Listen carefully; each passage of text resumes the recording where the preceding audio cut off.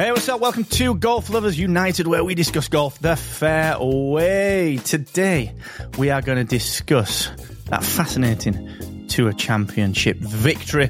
We're going to discuss the European Tour, but how can we get through an episode this week without those Ryder Cup picks? We are now only a couple of weeks away from the 2023 Cup, and the teams are set. So we're going to dive in to all things Ryder Cup later this episode. It's sure to be a fascinating discussion. I'm sure that my good friends Ben at Golf Lover UK and Jay at Pro Golf Critic will have plenty to say on the matter. I'm Mark at Golf Dad UK, and this, as I said, is Golf Lovers United. If you enjoyed the show, if you enjoyed our session with Jerry Foltz last week, you can check it out or even tell your friends about it at glugc.com,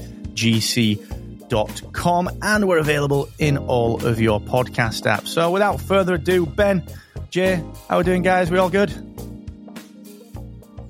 I'm good. Good. Are you sure? I always say if I'm alive, that's a great start. Well, that is a good start. That is a good... Although some of the trolls on Twitter, they'll probably disagree. They'll disagree with fucking everything, mate. Won't they? They do. They do. I saw one troll saying that said something along the lines of I had an unfair take on the PGA Tour for the event for the Tour Championship, BMW. And I thought, did I? So I went back and listened to it. I said about 3 minutes on it, of which everything was overwhelmingly positive. I was like, I don't know what more I can do.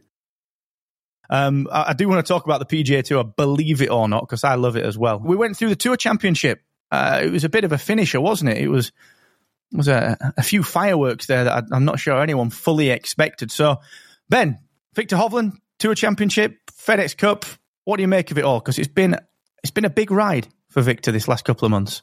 I think the big thing with Viktor that golf fans will have noticed is his improvement in his short game. It's gone from being a weakness for him to actually being really quite a strength. Not through the whole season, but as the season's progressed, he's always been an elite ball striker. He's always been elite off the tee. He's always rolled the ball really well. But that short game, that nippy wedge, that little flop shot, that whatever, hasn't always been his most reliable. Like, I remember it was maybe US Open when Rahm won at Torrey Pines, I think. It was when Hovland was right up there, and then he bladed a wedge through into the crap and then duffed a wedge out of the crap and then hit a wedge, and he went from being, I think, second or third and 2 back to being 5 back with like 6 to play, something like that. I can't wait for someone to point out how wrong I was. But the premise being he was right at the top of an event and it let him down. And it's happened a few times, but of late, his short game's been really impressive. And there's actually a video put out by Viktor and by Ping. He did this club fitting and it was a club fitting / lessons, what something akin to the two, and they were filming it, and he's talking about slapping the bounce into the ground and having the confidence to slap the bounce into the ground, and with the new wedges he got. And it was amazing because he's got that infectious laugh and smile, that giddy young man's laugh and smile. That is just so great to see. He's not wizened and bitter like us three. And how he hits that, and that I think has been the major thing. So Viktor, well done. Absolutely fantastic victory.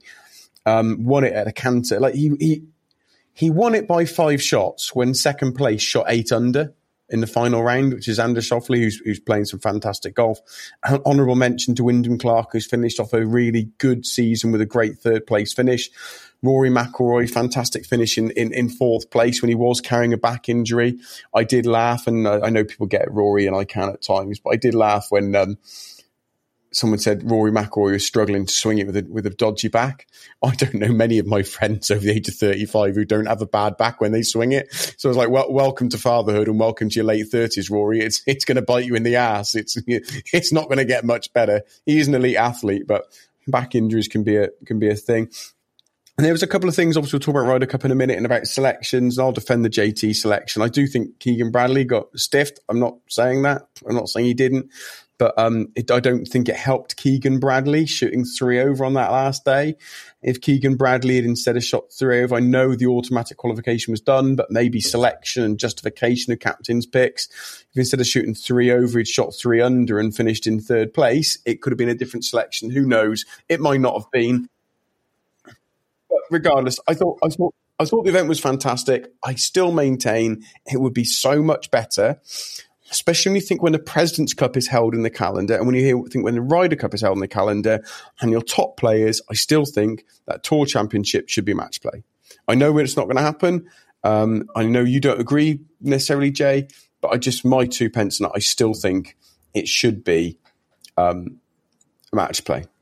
No, I actually agree that the Tour Championship should be match play, but I also think that the PGA Tour, they're just not going to do it for a variety of reasons that I've already talked about it. And look, the Tour Championship was fine. Like I said, it is what it is. Is it the best event in the world? No.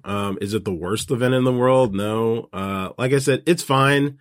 Do I think it could be better? Absolutely. The funny thing is I actually really like East Lake. I've played East Lake in the past. I really like the course. And I know for some reason East Lake gets a lot of hate. For some reason I don't really fully understand why, but hey, this is an event they need to take to other places. This is kind of an indictment on the PGA Tour that all of the playoff events are held in these really hot, humid climates in the middle of August. Like, it doesn't make a ton of sense to me when being a Californian. I know how great the weather is on the West Coast this time of year in August. And it's like, why wouldn't you take the Tour Championship to, say, LACC? I think you could very easily switch the U.S. Open to East Lake and the Tour Championship to LACC, and it probably would have made both tournaments better.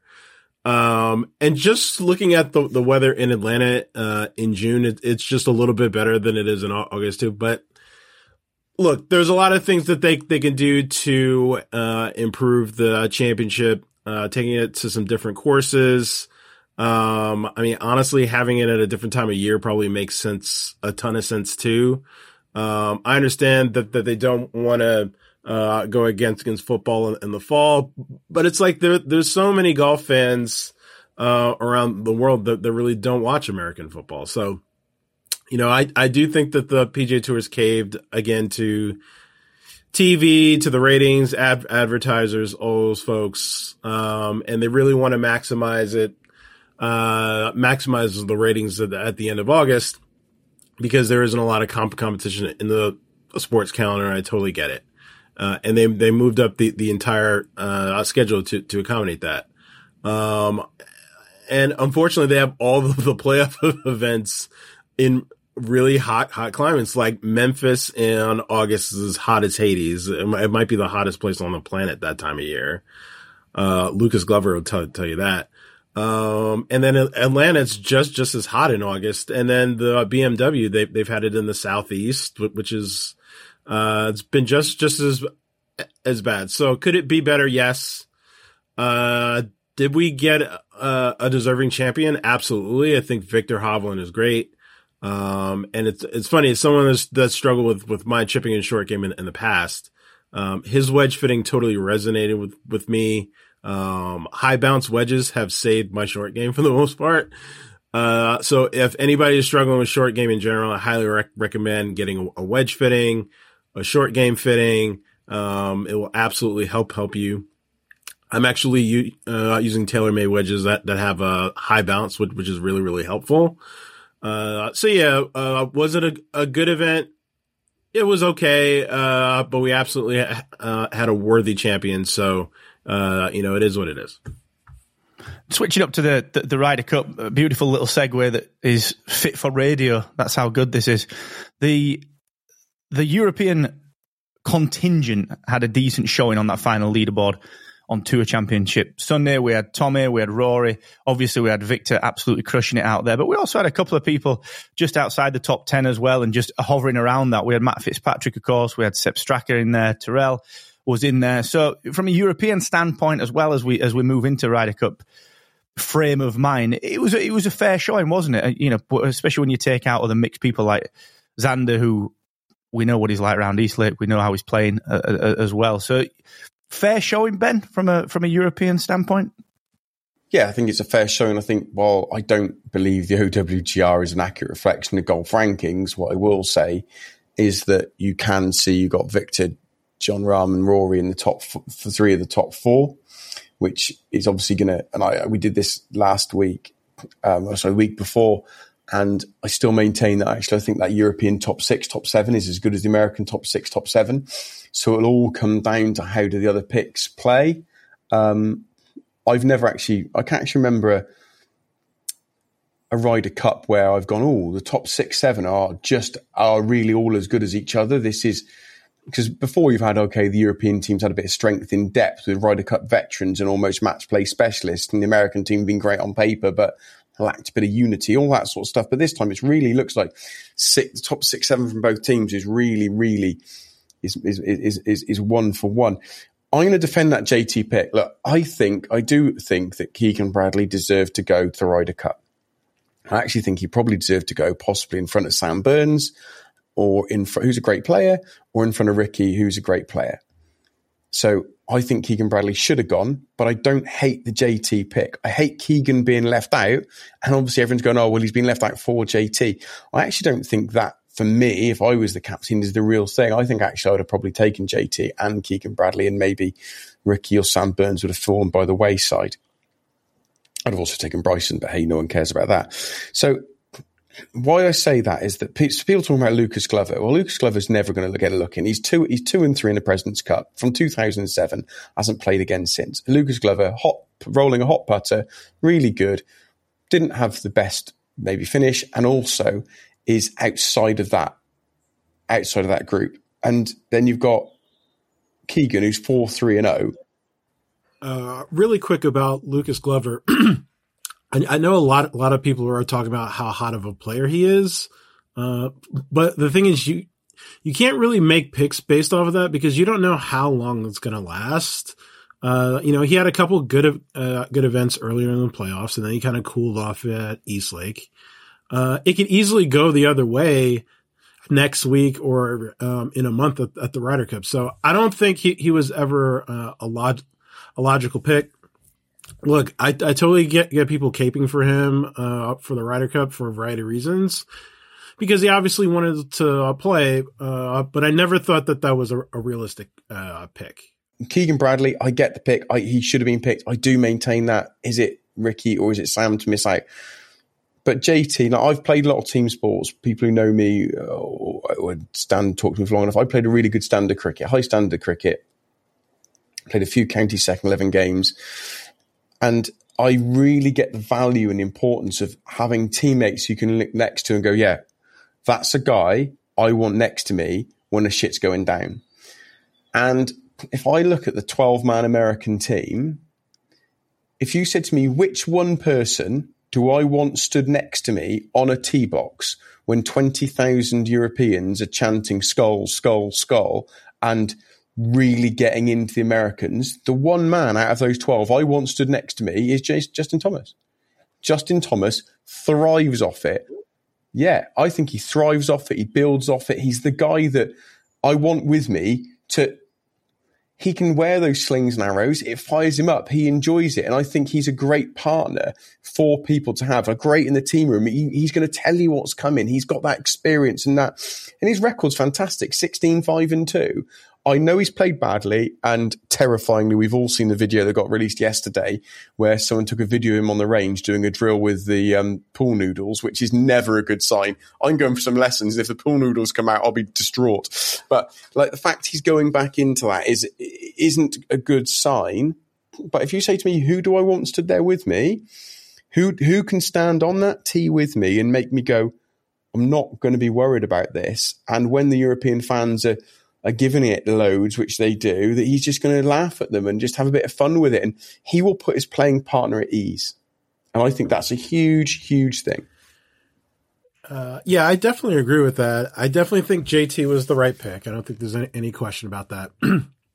I honestly think, speaking of trolling earlier, really do think that Justin Thomas may have been trolling a lot of people with that post, because it obviously worked. And if I wanted to sort of troll and people were kind of down on my game, I'd probably post something where I had a bunch of pool noodles, I got a bunch of training aids, kind of like Tin Cup when he was struggling. So I'm not ruling that out. That might certainly be a possibility. It might be, but if it isn't, yeah, we'll have to see. Like, do I think that, he's playing his best? No. But I don't think he's nearly as far off as people think. Like, I think the reason why he hasn't performed that well in tournaments this past year has really just been some untimely big numbers, and in match play that gets nullified a lot of times, especially in floorball, where you want to have these teams where you have a little bit more volatility, like you have players that are able to make more birdies, and you kind of forget about those doubles and triples, because it doesn't matter as much because you have a partner to pick you up.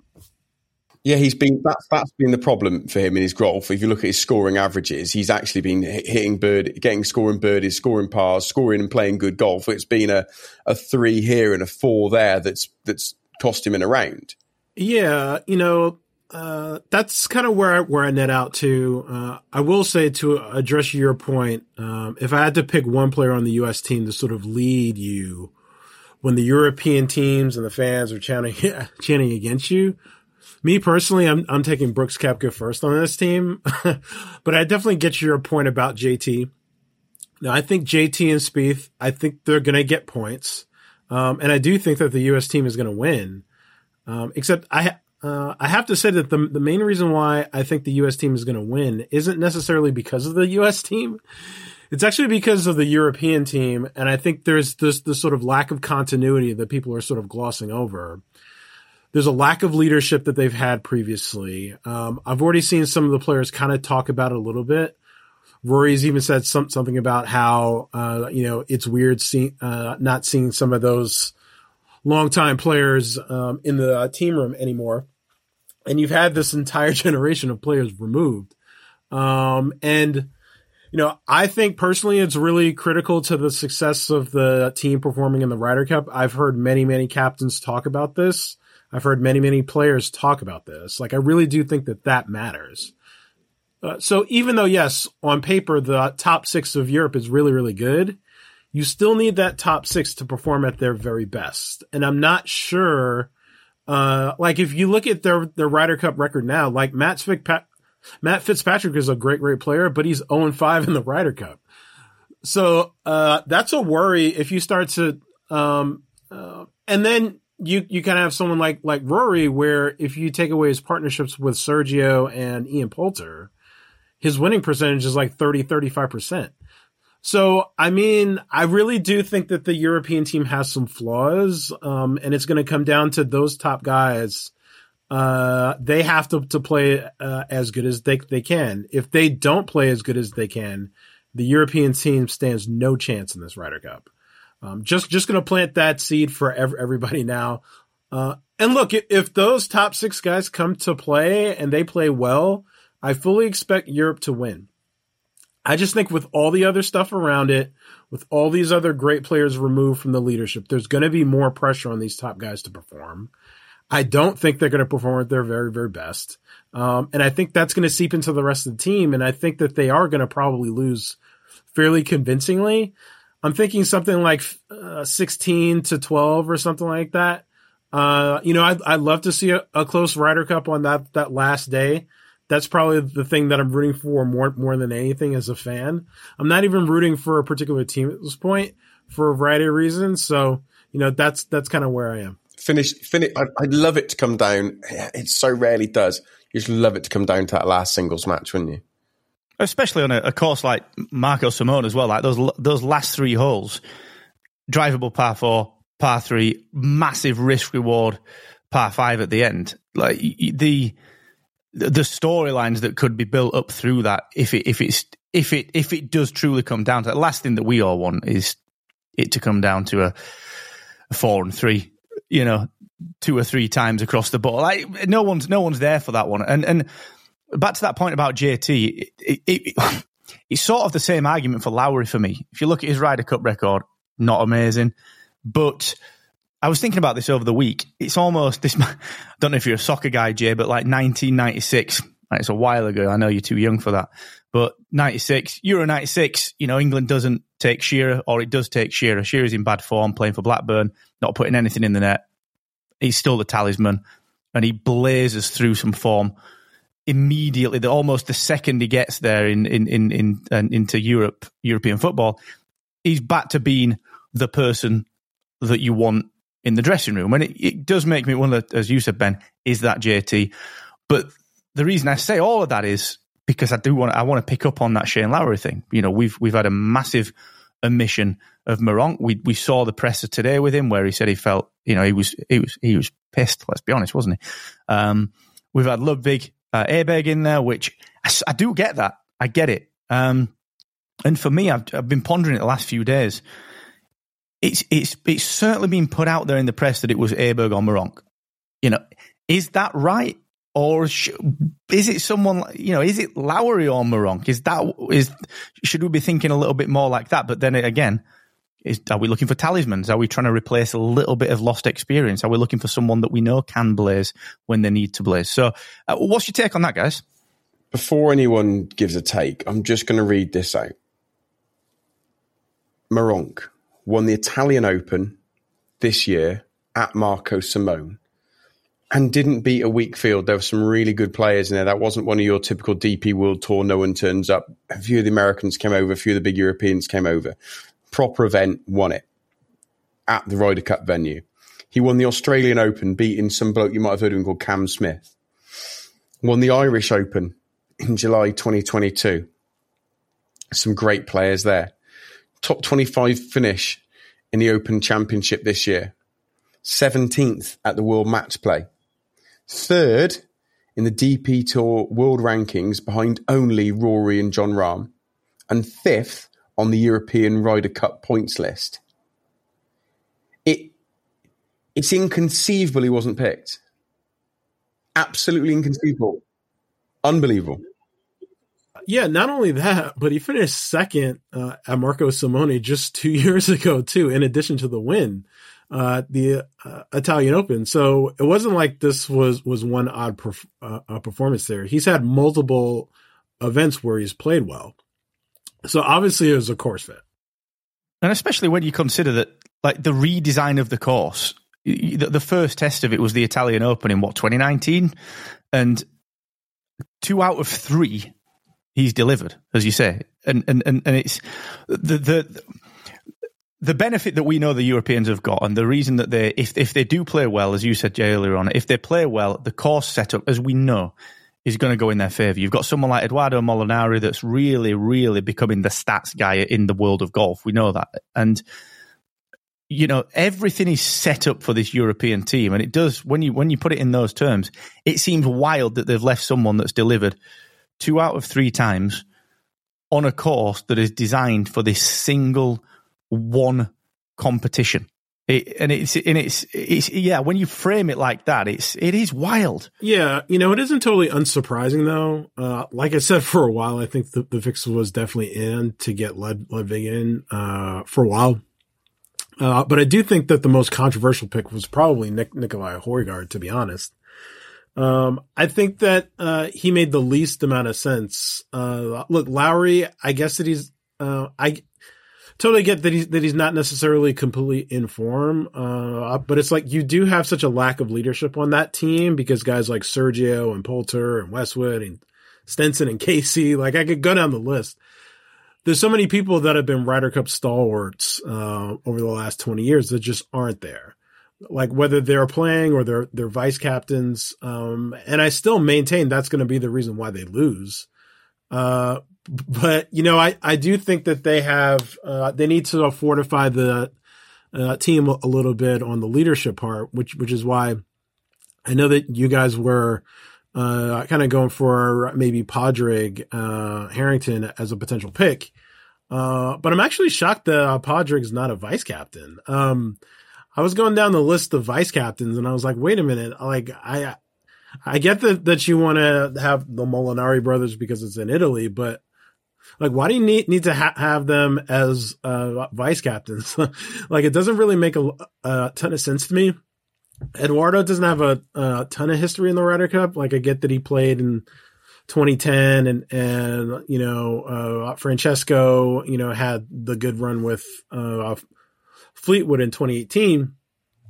But those guys don't necessarily need to be vice captains. Like, you could bring in someone else that has more of it, a history. And look, I get that the live players are currently sort of in limbo, but they're all pretty much still banned for all intents and purposes from the European Tour, and the Ryder Cup is included in that. So I do think that you had to pick Lowry. They didn't have any other real choice. And Højgaard was a surprise to me. I definitely think that one kind of hit me a little bit out of left field, and Meronk was probably the better pick.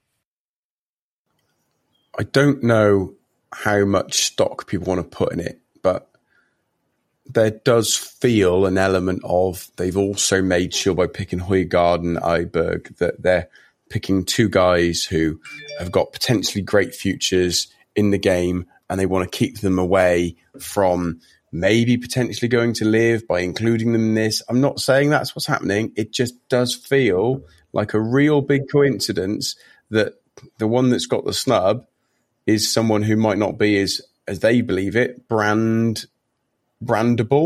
But obviously Shane Lowry's got the brand, major champion. Eiberg and Højgaard are both young lads coming through. Can we be faithful to them? Will they be faithful to us? Whether that's right or wrong, what makes me sad is it's even a bloody conversation, that it's even a consideration that people are making and people are saying. And I won't, you know, Jake, because I told you who it was. But when one of the biggest journalists out there reaches out and says, what are my thoughts on something to do with it?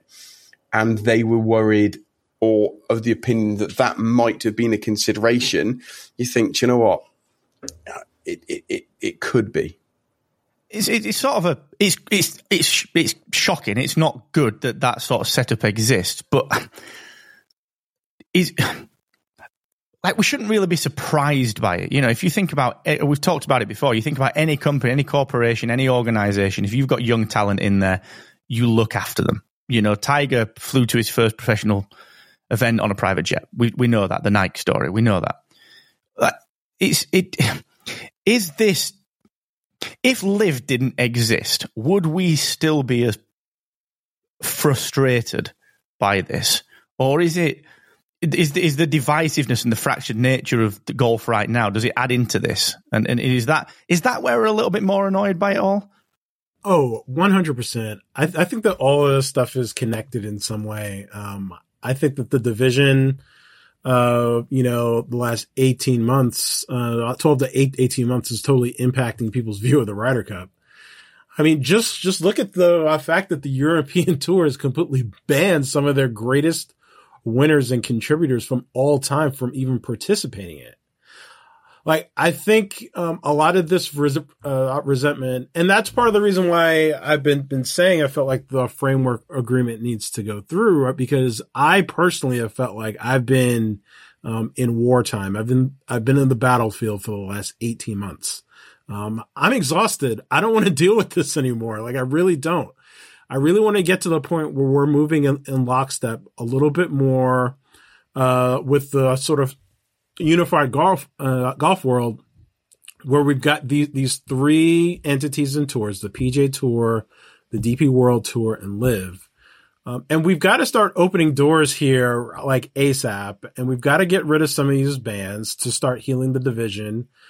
Because honestly, the fans I've seen take a lot of that frustration, and I've seen this on social media for over a year. We really do need to get to the point. And this is also part of the reason why I blamed the PGA Tour for a lot of this. And part of the reason why I'm so down on the PGA Tour, like, this isn't in a vacuum. It's because they have fanned the flames of this over the past year and a half in order to protect their own interests. And they have not really come out and said, oh, we apologize for basically calling the Live players terrorists. Like, we need to move on. We apologize for putting the Live players in this situation. We apologize for putting our own PGA Tour players in these positions where they've had to make some really tough choices. If the PGA Tour had handled this better from the beginning, and the PGA Tour leadership and mouthpieces that have been talking for the PGA Tour had handled this differently, we would not be in the situation that we're in right now. And it's something that everybody needs to let sink in. And that's something that we really need to think about moving forward. And it's part of the reason why I want the leadership of the PGA Tour to be completely removed, is because I think that action alone is going to start some of that healing by having somebody new come in and say, you know what? Yes, that was the past leadership. This is the current leadership. We're moving forward. This partnership is really important part of global golf. It's really important to us to move the entire sport forward. So that's what I've been rooting for this whole time. We'll have to see how this plays out, but I definitely think that seeped into the Ryder Cup. And I think that's why people are so upset about it, because they're upset about some of these picks because, it does really seem like there is a little bit of a club, and you're either inside the club or you're outside the club. Yeah, I hear that. One thing I'm relieved to not see is, if you were to look at the way that Luke Donald framed Ludwig Aberg, generational talent, I get it. I get why he's on the team. If you are a ballsy, what is he, 20-odd-year-old, 23? If you're a ballsy 23-year-old, you've got no bad experiences, you've got no bad memories, you've got the confidence of being picked for a Ryder Cup team 3 months after turning pro. You almost want someone like that. You want someone with the gutsiness to do that. And what I've not seen, which I'm really grateful for, and I don't know if you guys have seen it, is that I've seen no hate for Aberg on this, which I think is a really strong, almost a strong, I suppose, just a signal of how the golf world might feel about the potential that player's got, but also the fact that maybe we're starting to see, we've seen this with soccer and so many other teams, but as you said, Jay, Europe's got rid of Poulter and Casey and Westwood, and there's no Sergio and there's no Henrik. This is a lot of youth that is going to set the scene for the next 15, 20 years. So I'm very grateful that Aberg's not come under fire for that, because none of this is on him. No, I completely agree with you.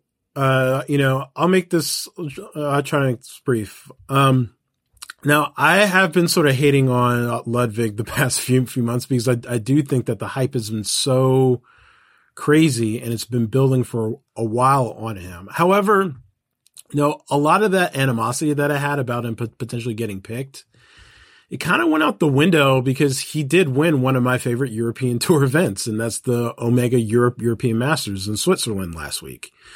And he beat a pretty strong field for the European Tour. And I do think Fitzpatrick kind of gifted him the win, but that's another story. But I also think that people need to, I do think that he is a potential superstar. I don't think that he's currently a superstar yet.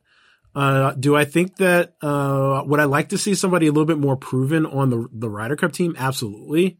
I do think that there probably needs to be some rule that says you have to be a pro for at least a year before you get picked for one of these teams, because it's just so unfair to some of these guys that have been grinding away on the tour for, many years. And this might be their only chance to make the team. Like Meronk, who has been kind of a world beater in a lot of ways the past couple years. So, I don't have a lot of hate for the Ludwig pick. I think people realize his talent.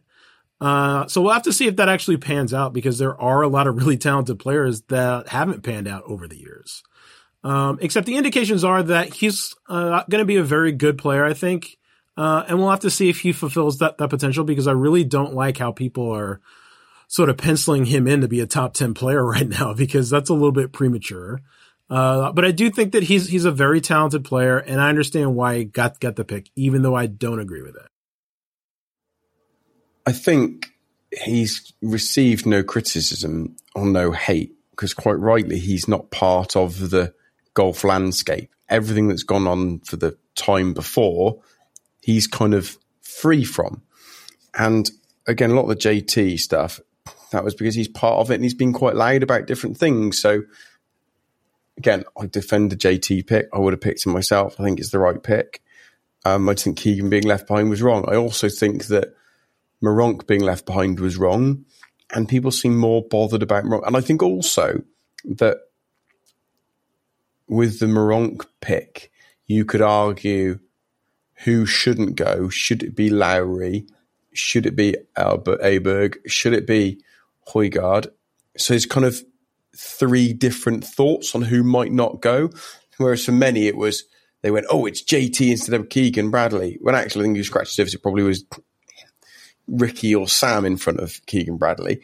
But hey, it feels more jarring. And the European lot dropping, it's a terrible phrase, not picking of Meronk feels more spread across three players. And also, I think, as you're right, Jay, Aberg getting that win, I'll disagree. I don't think it's a strong field. There's one player in the top 50, which is Matt Fitzpatrick. I don't think it's a strong field. I think it's a terribly weak field. As many DP World Tour events, terribly weak fields. I just want to point out that sometimes I think that people make decisions that baffle me. Meronk is obviously hurt. He's obviously gutted. Why have they put him in a feature group with Rory where everyone's going to be looking at him next week at the Irish Open, this week at the Irish Open? Like, just let the guy hide away. Let him get on with his golf. He's hurt. He's gutted. But no, tell you what, he's had the biggest shunning of his professional career. He may never mentally recover from this moment in some ways because it's going to scar him if he doesn't get in the Ryder Cup in the future. And let's rub some salt on the wound and make sure every single person watches him as the world's media follows Rory around. That's not Rory's fault, obviously. Just leave it. I just don't get it. It's ridiculous. It's a bad decision. And also, the Irish Open, for me, has become a very weird event where it sits in the calendar and the field. So he's in a group with Billy Ho and Rory. And like, I just think leave the bloke alone. Let him hide away. Yeah, I think that this is a really interesting group because, the conspiracy theorists out there, and please put me in that group. It looks like they're obviously trying to get, Rory and Billy Ho to talk to Adrian Meronk about, playing the PGA Tour next year instead of going to Live. I think that that's part of the thinking. I think the Rory tried to do the same thing with, Cam Smith last year right after the Open. They talked for a while, and Rory wasn't really trying to talk him out of it. But it was more to talk about the good things about the PGA Tour and kind of be the pitch man, but at this point, if players are still listening to Rory McIlroy and that's impacting their decision in any way, I just can't help you anymore, guys. I just can't.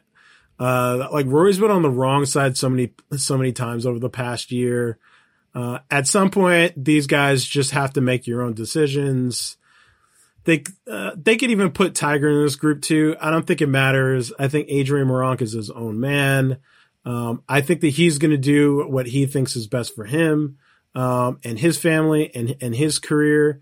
To me, that answer is obvious. I think that the Cleeks GC are going to have maybe a spot or two open next year. The sort of continental Europe's, team on Live. Adrian Meronk is obviously originally from Poland. Makes a ton of sense to me, increases the brand awareness of Live in that particular part of the world. We'll have to see how that actually plays out. But I will say I really like the Irish Open going back to the event. I haven't really liked the venues where it's been played. I know it's at the K Club this year. Then I know it's hosted the Ryder Cup, previously. I know that a lot of Irish Opens have taken place at the K Club, and I get it, but it's kind of an Americanized Irish course, which kind of blows my mind because of all these great Irish links courses that they have. And thank goodness it is going to one of those Irish links courses next year. It's going to Royal County Down in Ireland, which I've heard is one of the top, 5 courses maybe in the world. I haven't been there. I haven't played it. I've maybe seen it a little bit on YouTube. But I think that, course is very, very worthy of holding one of these events. I would love to see them continuing on the links thing. But it does look like K Club is probably going to be hosting every other year for the next, probably 4 years. So in 2 years, and then in another 4 years is going back to the K Club. So at least they're trying to get some links golf in there. Except I'd love to see this part of the calendar be entirely links golf centered. Like you can have the Scottish Open, you can have the Irish Open, you can have the Open Championship. The RNA could run another championship. I actually floated this idea on Twitter that why doesn't the RNA run another professional event? Instead of calling it the Open, they could call it the Invitational. That, you pull the top 50 to 70 players that play on LIV and, the European Tour and the PGA Tour, hosted one of those traditional links courses that's maybe falling out of the open rotation or is never going to get in there. I think that would be a really great idea and a really great event that would be really, really popular.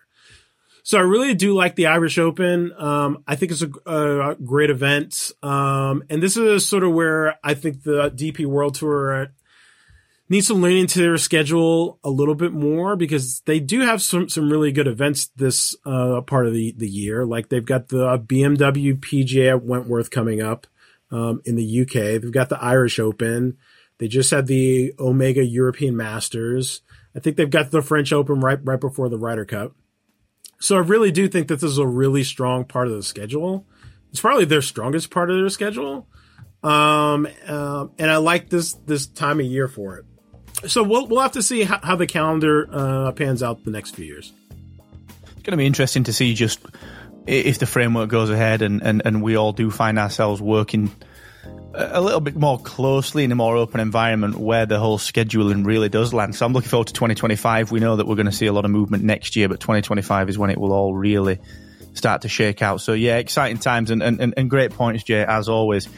We are going to stick a pin in it right there. This is, of course, Golf Lovers United. If you do want to get involved, if you enjoy the show, if you absolutely hate the show, you can hit us up on Twitter at GLU Golf Club, and you can tell your friends not to listen at glugc.com. But I know the majority of you who are listening right now absolutely adore what we do, and we really, really appreciate your support in these early and opening episodes. So you can tell everyone to join in on their podcast app of choice, or once again at glugc.com. If you've not checked out the fantastic interview with Golf Channel legend and LIV commentator extraordinaire Jerry Foltz, you can do so in your podcast app right now. Just when you finish listening to this one, go and click the Jerry Foltz link right there underneath. Ben, always a pleasure, my friend. See you next week. Thank you so much. Always fun. And Jay, always insightful. Good to see you, my friend. Same. Always great talking to you guys, and looking forward to the next few weeks. And you, the ever-present listener, thank you so very much. We'll see you. Thank you for all of your support. Remember, GLU Golf Club on Twitter for all discussion and feedback. Until the next time, enjoy your golf. Stay safe. Bye-bye for now.